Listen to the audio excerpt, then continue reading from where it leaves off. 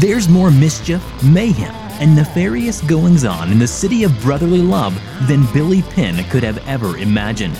We've got it all here on the Twisted Philly podcast. True crime, haunted history, the coolest and creepiest places to visit. Welcome to Twisted Philly.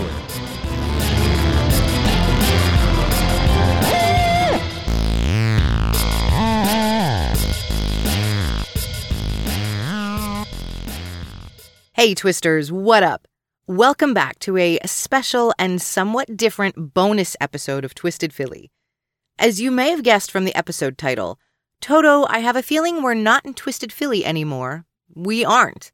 Well, technically we are, or at least I am, but last weekend I was not. I was in upstate New York at the Snowtown Film Festival. It was a much-needed long weekend filled with creativity and making new friends in beautiful and freaking cold Watertown, New York. I went to the festival for a couple of reasons. I mentioned to you guys I had a short screenplay that was accepted for competition. It didn't win, and honestly, that didn't matter. I'd never done anything like that before, and it was so cool just to have a group of talented people like this even consider my work. I was also there because I wanted to see Viggo Mortensen's movie Captain Fantastic on the big screen. And not only did I get to see this beautiful, powerful, quirky film that makes you think and question your logic and your view of society as a parent and also just as a human being, but I was in the same room as Viggo Mortensen. Yes, I was.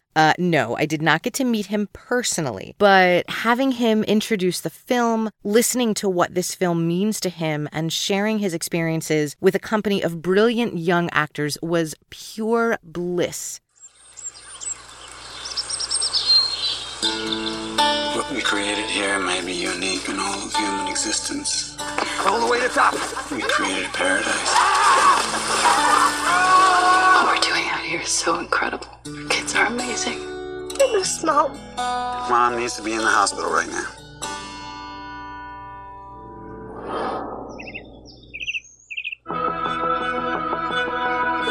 How's she doing?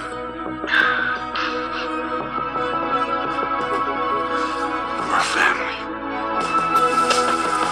This is your fault. Leslie had a disease. Wherever you are, stay there. You show up, I will have you arrested. We can't go to Mommy's funeral. We have to do what we're told. We want to see Mom. Grandpa can't impress us. Some say love. Right now, this is your first real test. Remember your training. They have hot dogs. What's cola? Poison water. Well, I'm so happy that our family is together. It's all local and organic. How did you kill those chickens? With an axe or a knife? It's a rotisserie chicken, so you buy it it's already dead. And then he hosted a Q&A at the end with 800 other flannel-clad fans and movie lovers. It was a moment for sure. And I have to give a what up to my daughter because when we got all these emails talking about a flannel red carpet event, I'm like, I don't even own flannel. Where am I going to get a flannel? I thought about not wearing one, and she looked at me and she said, you'll look like an idiot if you show up not wearing flannel. And I have to say she was right. Not that the few folks who weren't wearing flannel looked like idiots, because they didn't. They looked lovely, but they definitely stood out. I was also super psyched to spend the weekend watching independent short films by unique, talented writers and directors, actors, you name it. Some people think the best talent is in Hollywood, and you'd be surprised at the breadth and depth of talent in your own neighborhood, even here in Philadelphia when I see local theater, or in this case last weekend, just a short plane ride to Watertown. One of the films in particular that caught my attention when I saw the lineup was Garrow. It's a short film, actually it's chapter 1 of what eventually will become a longer film, about Robert Garrow, a serial rapist and murderer from upstate New York. Now, granted, Robert Garrow isn't from Philadelphia, or Pennsylvania for that matter, but Twisted Philly was on the road, and there was no way I was passing up the opportunity to talk with the production company of Garrow if I could.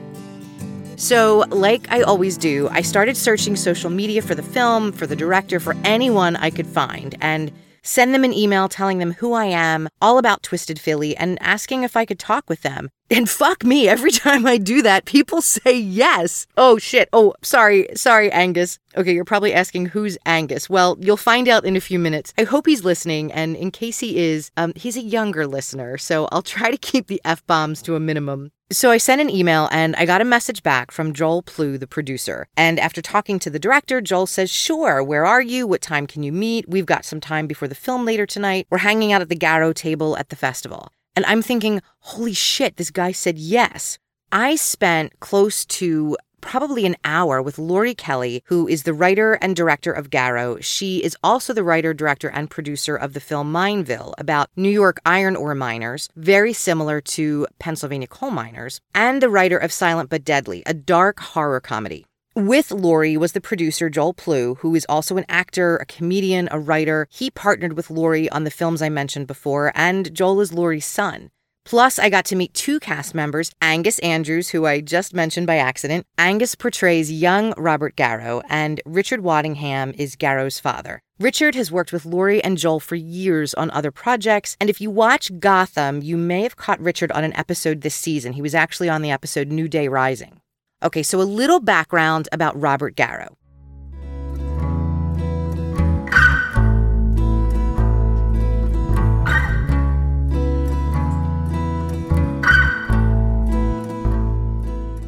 This is a story I knew, although certainly not with the level of detail or connection that you'll hear from Lori. Robert Garrow was born in the mid-30s in upstate New York near Mineville, where Lori is from. Calling his childhood difficult is like the understatement of the century. If you remember episode 4 of Twisted Philly about Joseph Callinger, the twisted old man who lived in the shoe, yeah, his childhood was like something out of a Disney cartoon compared to Robert Garrow. Garrow and his siblings suffered significant verbal and physical abuse at the hands of both parents. His mother was described by one of his older sisters as an extremely cruel person. She was violent and lacking all empathy. And as if the mother wasn't bad enough, Garrow's father, Robert Sr., was an abusive monster. Most of Robert Garrow's early years were a cycle of labor at a neighboring farm, heavy chores, and beatings. It was like wash, rinse, and repeat. He was isolated. You'll hear Lori Kelly talk about his isolation in our interview, and it was this isolation that led him to seek out physical contact in very disconcerting ways. I'm struggling with my words a bit here because as young as 10, Garrow was having intimate contact with animals around the farm. Like, I just can't even. It's like this child was so starved for affection of any kind that he would seek it out in the most unpleasant and unacceptable places. Okay, fast forward almost 40 years, and Robert Garrow was the source of what was at the time the longest manhunt in New York State history. He was a rapist and a murderer. He was a mastermind of deception, almost like he was leading a double life for a while, hiding his depraved need to hurt others from his family. But why listen to me tell this tale when we can listen to an amazing group of creative people who know infinitely more about the story than I do? So even though this story doesn't come from Philly, it was an unbelievable experience for me as a Philadelphian to go to a town where I'd never been before and be welcomed by complete strangers, especially the folks attached to Garrow. And they're just cool as shit. Angus told me while we were chatting in the lobby that Don't believe anything, Angus. Oh, no? We don't even know him. He just bought the shirt and decided to tag along. Bring the camera. Yeah. He looks like Todd from Breaking Bad, a younger Todd, doesn't he? Dang, yes he does. Right? Yeah. Doesn't Oh he? my goodness, as soon as you said that. That's why we were like, we got to hire him because he looks like creepy Todd from Breaking Bad. You know, you said that to me on set, and Look I still at him. haven't I mean, seen Breaking Bad. You got to, just for Todd, because you're like... Will you be here at 6 tonight or gone? No, I'm going to be here tonight. excellent. Of course, I'm staying for Garrow. I'm Excellent. really interested in seeing that. Okay, sorry I interrupted you. No. This is just a conversation. But I am blessed to be sitting here with Lori Kelly, who is the writer, director, and producer. Sometimes I clean the toilet and do craft services also. And change the batteries in the camera packs for the short independent film Garrow. With us is Joel. And Joel, I don't know your last name. Clue. I'm a horrible host. Okay, quick break in the action. Yes, you did just hear me tell Joel, the producer of the movie, I didn't know his last name. I suck. In my defense, when we were emailing, he was messaging me from the Garrow Facebook account. So his messages came through just as Garrow. He said, my name is Joel, not Joel Plew, but yeah, I felt like a dick. It's not a good name to memorize anyway. It's a lame last name. Plu. It means a beaver tanner in French Canadian. Like, what kind of last name is that? Interesting. I blame my mom for. And I have Richard, who is playing the creepy father of Robert Garrow. I guess creepy is maybe the lighter way we could say it. Yes. The authoritarian. Sort of authoritarian. Alcoholic, authoritarian, abusive, and alcoholic. We've got an alliteration going on here about this man. And we have Angus Andrew. This is your first film, you told me when we were hanging out in the lobby. Yep. But not your first time performing. No. So you've done some commercials, you've done some community theater. Mm-hmm. Angus is also filming us. So everybody plays multiple parts in the company. I think you can tell when I sat down with Laurie, Joel, Richard, and Angus. Angus, who, by the way, had taken a keen interest in the audio software and microphone I was using. But I instantly clicked with them and felt like I was immediately among friends. And I'd done a little research in the 30 minutes I had before rushing to another short film I wanted to see and meeting with the company of Garrow. I knew Laurie made other films, and I was curious about her jump from a more personal historical piece to a movie about a deranged serial killer. I know that you did a film before this, Mineville. Yes, that was the first. Okay. It seems like that's a big transition from a film about the history of the Iron ore miners, yes, which is very similar to our history in Pennsylvania with coal miners. Yes, very much so. We actually went to Lackawanna. Yeah, you did. Yes, we did. Lackawanna. Some of our scenes were done there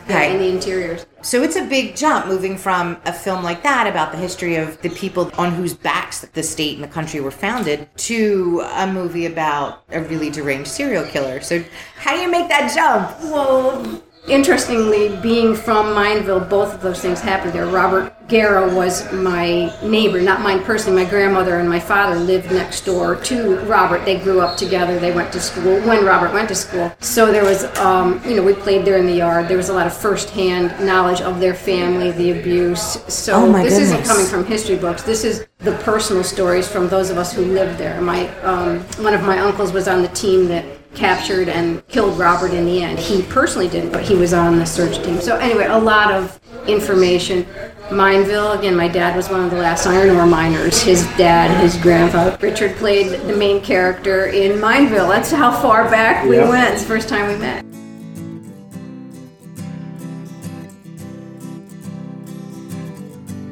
So that's how you make that jump. Laurie Kelly's grandparents lived next door to the Garrow family. Her father went to school with Robert. And the comment Laurie made about when Robert went to school really struck me because she's referring to periods of time where Robert was unable to attend school, likely because of the beatings he suffered at the hands of his parents. It was incredible to me that Laurie's family had a personal connection to both of these stories. Mineville, a film that focuses on early immigrant iron ore miners in New York, and Robert Garrow's story. By the time Robert Garrow was 15, he was in reform school because he punched his father in the face. Good for him! I didn't find any record of his father doing time for repeatedly beating his children, but hey, it was the early 50s, and domestic abuse really wasn't considered abuse back then, which was also the issue with Joseph Callinger's childhood in Philadelphia. After about a year in reform school, Garrow was released, and then he joined the Air Force.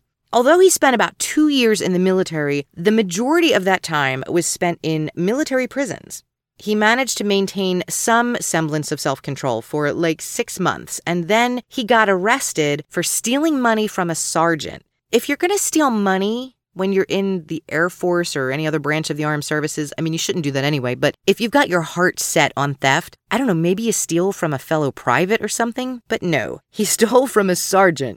Garrow was sent to a military prison for this, where he was stationed in Florida. He escaped and was caught soon after, and this time they weren't taking any chances. They sent him to a stockade in Georgia.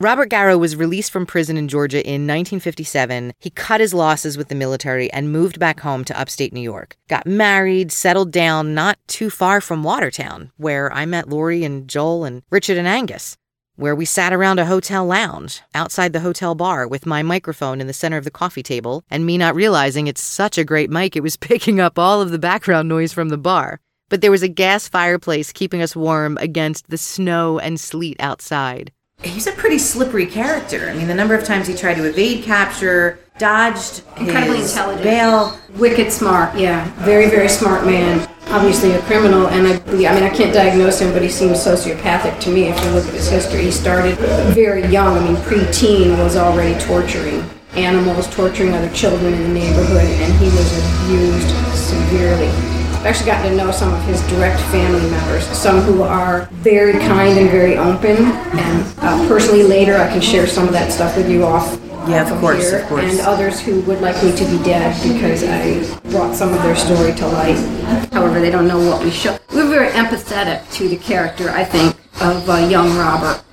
So for family members watching this, I think they would empathize with what he went through prior to becoming a really hardened criminal. And that's something that I like about our part of the story, is that it shows that monsters are created. Right. They don't just pop out of nowhere, fully blossom. No, I don't think anybody's born that way. Yeah. Right. Monsters are created from monsters. Yeah. So, it's showing a generational thing, which is very true. That was Angus, who plays young Robert Garrow, who said monsters are created from monsters. Listening to Laurie talk about members of Robert Garrow's family, some whom appreciate what she's trying to do by bringing his story to the screen, giving a voice not only to his victims, but to him, or at least the version of him that was also a victim. The little boy Garrow, who was mercilessly abused at the hands of people who were supposed to love and care for him. And as you just heard, we talked a bit about monsters. How are they formed? Are they formed in the womb? Is it genetics? Is it nature versus nurture, or a combination thereof? I know many times I see posts on social media groups of true crime followers, and people have conversations about these topics. How does a monster become a monster? Many people who suffer from abuse find a way to survive it, seemingly unscathed, although we know scars run deep. Sometimes the scars you can't see run even deeper than those on the surface. But what was it about Robert Garrow? Was it a combination of bad genes and the abuse? I don't know. From what I read about him, so he was in a Florida prison for crimes committed while he was in the military, tried to escape, got stuck in the stockade, then was arrested and incarcerated for crimes against two young little girls. Right. And then got out and jumped right back into it again. And yet his family loved him. His two children love him. Some of his nieces and nephews that I've talked to, they said they had no... It's hard for them. They accept it now because they know the facts, but it was very hard for them because he was like the wonderful uncle. So fun, out camping. Dad, and businessman, neighbor, everything. So like a Dr. Jekyll and Mr. Hyde. Absolutely. Oh, yeah. Like he would be camping. This is actually, I don't mind telling you because it will eventually be shown, but in Act 2, there's a scene where you have 4 young neighborhood children and they're building a fort in the woods. This actually happened. Just over the hill. They don't know it. For 3 days he was there watching them, and that's when he held Sue Petz in that mine shaft, raping her all of those days. This is all going on terrifying. Just a distance from us out there in the woods where little children are playing. And then he helps them build the fort. Oh my God, that's so twisted. Isn't it? Yeah. Excuse my language. But He that would, was No, you can say whatever you want. Oh, you can cut it out. It's fine. I curse occasionally on my show, so I ain't cutting that out. He's the type that would walk up to somebody and be like, "Hi, excuse me, can you help me? You know, my car just broke down. You know, blah, I need some gas. Our kids are about the same age. Get the person's trust." Like, he didn't come up to you like a serial killer or some deranged person. He was a friendly guy, and then you're in the woods with him helping him, fix his car. And I hadn't yet seen the movie when I sat down with them. It was premiering at 6 p.m. that night. But listening to Laurie and Richard, now remember, Richard is the actor playing Garrow's father, and looking at this charming young man, Angus, who's sitting between me and Richard, knowing that he was playing young Robert, and hearing them talk about empathy and kindness that they used in the movie about Robert's childhood, I started wondering how it must have been for these two actors to play these incredibly difficult, challenging roles opposite one another. So, Richard, how was it for you and Angus playing opposite each other in these particular roles? Never met before. I was called to set. We only had, I landed and I got a text, "We've switched things around. We need you on set now." I thought I would stay a day early to settle in, meet people. So Angus and I had our first scene before we had even said hello, really. Yeah. But luckily, that one was, we were across the table from each other, and there was no real physical contact. And of course, I read the script and knew what would be transpiring, but then we were able to have campfires and hang around, and I think we developed a friendship and a trust between each other, and were able to be very light on set, so that when we had to go to those dark times, even though it might have seemed frightening and you looked very believable in it, there was an element of trust already developed. I felt. How about you, Angus? Did you feel you felt safe at all times, right? Yeah, I think your one scene. Sorry to interrupt. Your one scene is so believable that when we showed a rough cut, just because, and I sat in the back of the room because I just wanted to see a very rough cut, and everyone in the room was like, I mean, everyone looked away. Wow. Your mother started like shedding tears and shaking. I mean, it's that. And that's the impact you want on an audience. That's the acting. That's on them. They really... Right. It does look very brutal, and I don't think that my character has necessarily any redeeming qualities. I'm not an empathetic character in the least. No. But sometimes when you cast people to play these dark characters, sometimes they can be a little dark in their real life. I don't know if you've had that experience or not. And you're like, I don't want to spend, a week in the, stuck with this guy. So it's fun to be able to play those roles and then not... And then take it off and hang it up. Like, yes. Because in between takes, these two would be like, hey, you have a marshmallow. I don't live in those type of roles.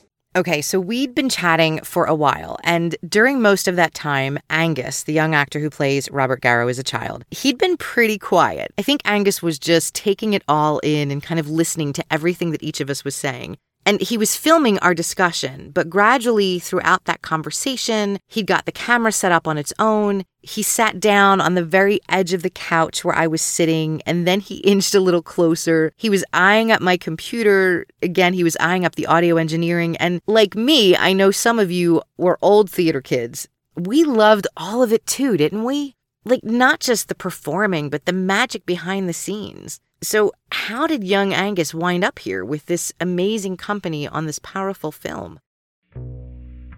Well, from what Lori told me, he was the last kid to audition. Isn't that always the way? You think you've seen the best of the best, and then somebody walks in the door that surprises you. Certainly for those of us from theater, I mean, we get that reference, but I think that happens a lot more often in life than just in theater and movies. But Angus was the last kid to audition. The team had finished auditions. It was the end of the day. They'd already returned to their hotel. And Lori got a call from Angus' mom saying, hey, I'm sorry we're late. Can we still come to the audition? And they were like, sure, why not? It's a good thing they said yes, because this young man is a beautiful actor. The scenes between him and Richard as father and son they're terrifying. I'm not surprised Angus' mom cried when she saw the rough cut Lori mentioned, because when I saw the film later that night, the hair on my arms stood on end watching these two, and I started crying. And Richard, if I hadn't met him earlier that day, and I mean, I didn't just meet this man, like I sat within 3 feet from him for a good hour talking with him, I would not have recognized him when I saw him on screen. The character transformed him. And not with makeup or special effects, but it was simply like becoming Robert Garrow's father was a transformative experience. And he wasn't kidding when he talked about taking off that role, because he is a delightful, interesting human being with so much concern for his co-star. And I can't say enough about all of them. Like Lori, Joel, Richard, that came through so much from all of them. Like just the concern that they have for doing this project with care and compassion, and showing that compassion to one another as a company. Okay, so let's catch up a little bit with Robert Garrow. So by now, it's 1961. Garrow is about 25 years old, and it's at this point that he commits his first rape, or at least what I'm going to say is the first rape for which he's convicted, because honestly, with the research that I did independently since seeing the film, I found it a little surprising that this was the first time he was convicted for a crime like this. So he gets sentenced to between 10 to 20 years in prison. He only serves 8, no surprise. When he gets released, he spends a few quiet years as a family man in upstate New York, but he cannot control his depraved impulses for long. He very quickly returns to what he knows, pain and brutality. In 1972, Robert Garrow was arrested on charges of unlawful imprisonment for holding 2 young women against their will. But he was released because they refused to press charges.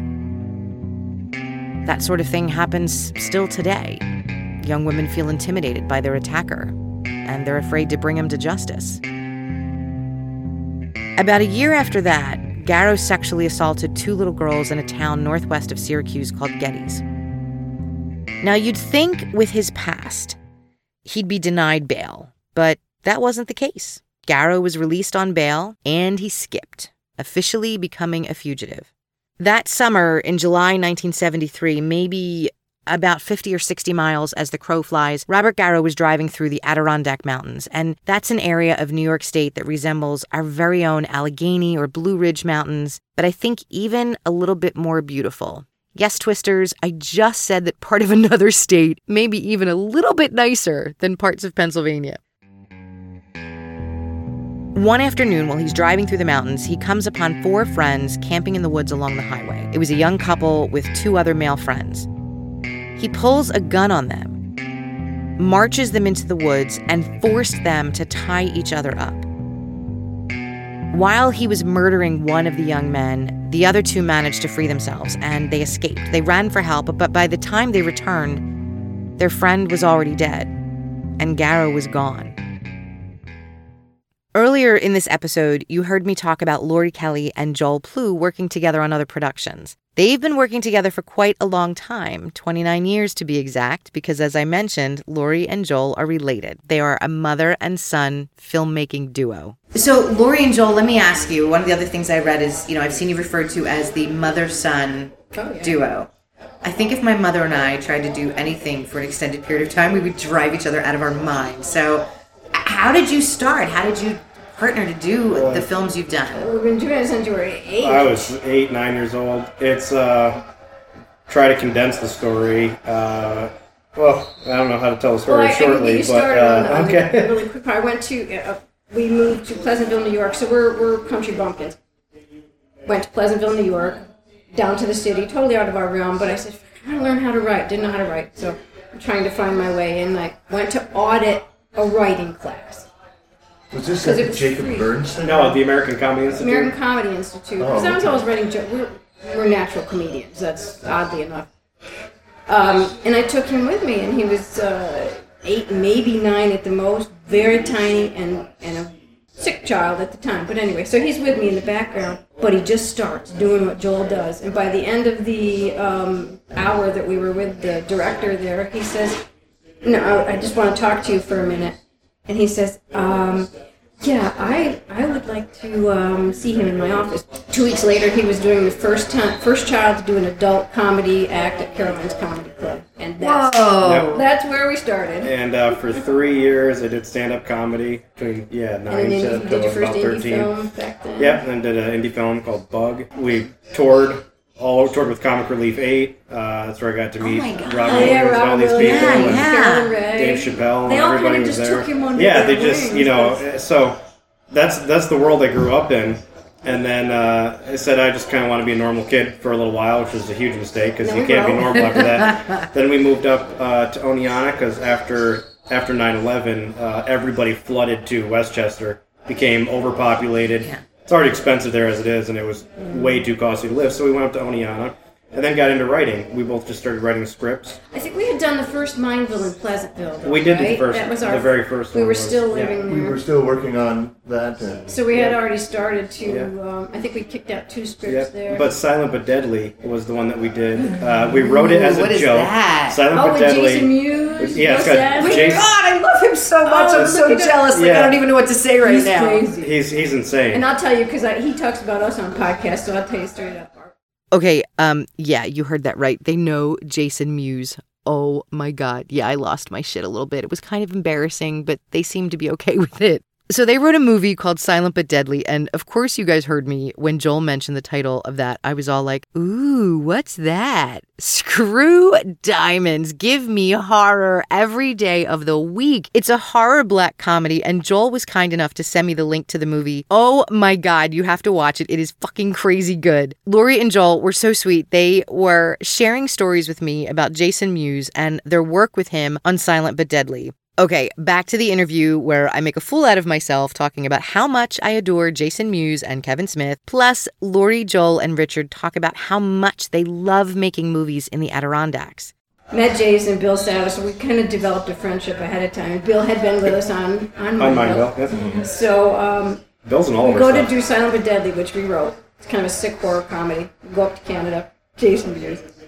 He is exactly what you think. So this is day 3 or 4 of filming, and it's the biggest day where the producer decides he's going to invite in all the press. Right. The investors, everybody. Jason Mewes comes out of the, I'm going to laugh my ass off, comes out of the bottom of the house, right where the set is being filmed. He comes out and he's kind of not really dressed. He goes, "Suck my dick." Yes, he did. Yes, he did. Balls he did. And my asshole. That's what he said. and everybody goes. And then everybody stopped. And then he went back inside. And then he just goes back inside. Yeah, there's this one scene where Bill Sadler was pitched up to a barn with a pitchfork, like Jason Mewes. You have to. It's on the internet. You can. I'm gonna find it. Silent but Deadly. It's on Amazon. It's on Okay. everything.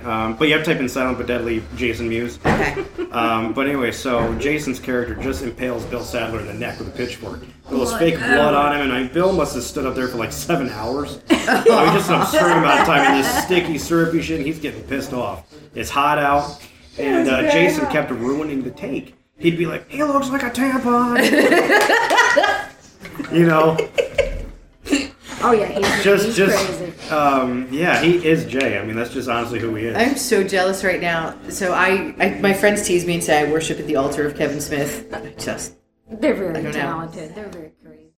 That's the wonderful thing too about being up in that area. They have so many deep connections with the neighborhood and the town that we get access to some sites and to people bring their vintage cars, and people are willing to bend over backwards to be part of the film and to open up their properties and to build props and to stand and hold cars in the road, you know, of course without... It's complete, not always, but a lot of it is guerrilla filmmaking because but places, up here you don't necessarily have to have tons of permits. No permits up there. In fact, I think the first time we asked for somebody standing in the road and stopping traffic. Yeah. And the police actually went by and they're like, okay, well... No, they usually end up being in the movie. Because we know them all. So you say, oh, cop car, hey, we need a cop car today. Oh, hey, we need the governor. We need your courthouse. It's like unheard of anywhere else. That's outstanding. That's mostly why we go up there to film. And one of the key points that, you know, we always make is that the production value up there... There's no better place to is film. astonishing, scenic because of the Adirondacks, and because of how user-friendly the area is.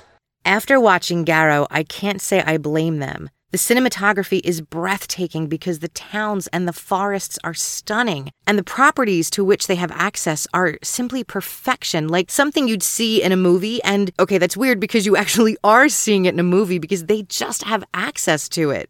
Joel and Lori frequently referred to their 20-minute film as Act 1, which, of course, growing up in theater made me think of stage plays. And, okay, I cannot believe they made Garrow for $4,000. That's it. This film is haunting and disturbing and yet so beautiful because of where it's filmed, and the talent is fantastic. I'm serious, the acting, the editing, the score, even the opening credits warrant attention and an audience. So I had to understand what their thoughts were for the rest of the film. Garrow portrays the life of young Robert Garrow as a child. With so much care and empathy, it's painful when you think about what this child endured and how it must have broken him. Yet there is so much more to Garrow's story behind his childhood. So much more depravity and horrific crimes. And at some point, Joel and Lori will be telling that story too. So, and you mentioned Act 1. So I read that... This is almost a movie in 3 acts.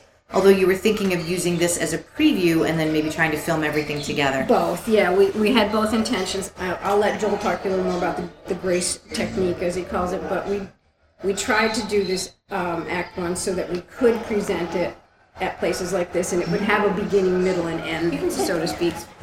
It's always better to start doing it. But the grace technique would... so that's not actually a term in the industry. The grace technique is just something that kind of came up with, but you're probably familiar with the movie Grace. It's a horror film, came out in 2009. Oh, yes. It's got the bottle with blood on it and baby vampire. Anyway, so I was watching the behind the scenes of that movie.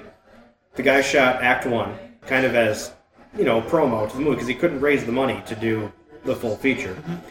Shoots Act 1, goes out to, I think it was Sundance. It's like a big festival. And, he's out there on the streets handing out flyers, like, come see this movie, like, come on, get in here. And he's trying to get anyone to invest in the movie. And, just keeps falling on his face over and over and over again to try to raise money for this movie.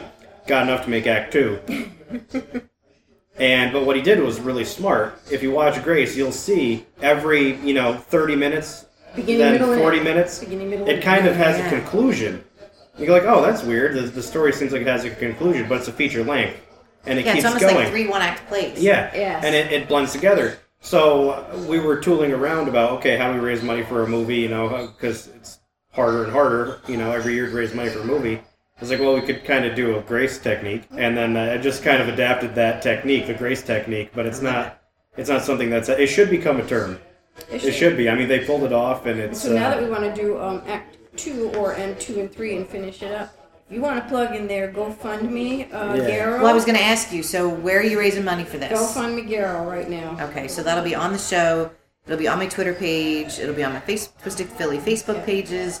We'll plug the shit out of this. I'll add you on Facebook, too. Okay, cool. I'm not a crazy stalker or anything. I am.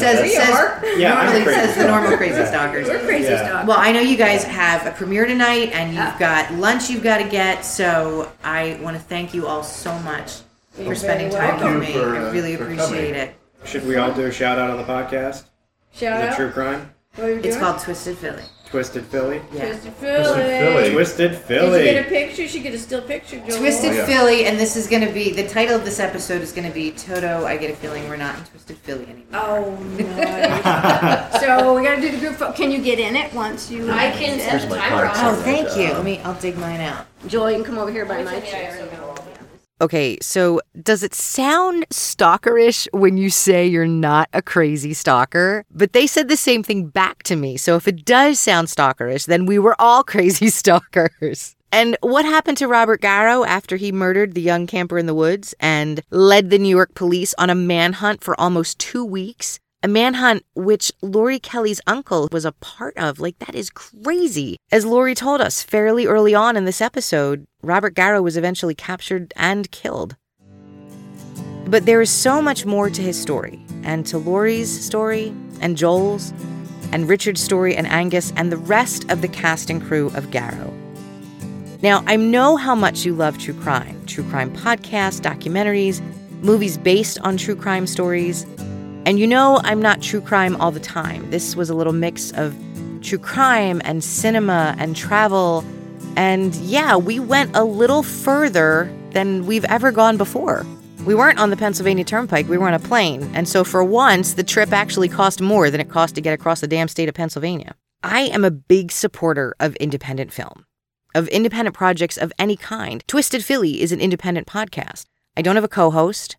I'm not part of a podcast network. I'm not having sponsors fed to me. I'm doing this all on my own, like Lori and Joel are with the movies that they make. Like Garrow and the Philadelphia Fringe Festival and friends of mine with their own production companies here in Philadelphia, including Fontaine Vision and Invictus Films. I love indie film festivals, not just the ones here in Philadelphia, but I kind of fell in love with the Snowtown Film Festival. I fell in love with Watertown and upstate New York. I hadn't been there in ages, and it was beautiful. I drove out to Lake Ontario to snap some pictures, and when I got out of the car, the wind damn near blew me over. It was like Chuck Griswold when in the first movie they get out to look at the Grand Canyon, and he's like, yep, back in the car. That was me because of the wind. And this was an unbelievable experience. Everyone, everywhere, every single person I met from the moment I arrived Friday afternoon till Sunday morning when I flew home out of Syracuse Airport was awesome. They were warm and welcoming and open, and I plan on going back next year. And my hope next year is that I get to see Chapter 2 of Garrow. One thing that we can all do to make sure that happens is to check out their GoFundMe page. This is a company of independent filmmakers, and if you could see what they did with a budget of $4,000, you would be blown away like I was. You can find out more about Garrow on their Facebook page, Garrow Film, all one word. There are amazing pictures from the Snowtown Film Festival, and I'll be linking their Facebook page, their GoFundMe page, and the trailer for Garrow on my Twisted Philly Facebook and Twitter pages. I want to give huge Twisted Philly what-ups to Lori, Joel, Richard, and Angus for giving me so much of their time and for sharing a piece of their film and themselves with me, and especially Joel because, again, here I am, strange random chick, sending an email saying, hey, will you talk to me? And he said yes. And that's sort of how we landed here where we're not in Kansas anymore. We're not in Twisted Philly either. Thanks for tuning in to this special bonus episode. And as always, thank you to singer-songwriter Emmy Sarah for the music we heard today. That's it from me. Ciao for now, Twisters.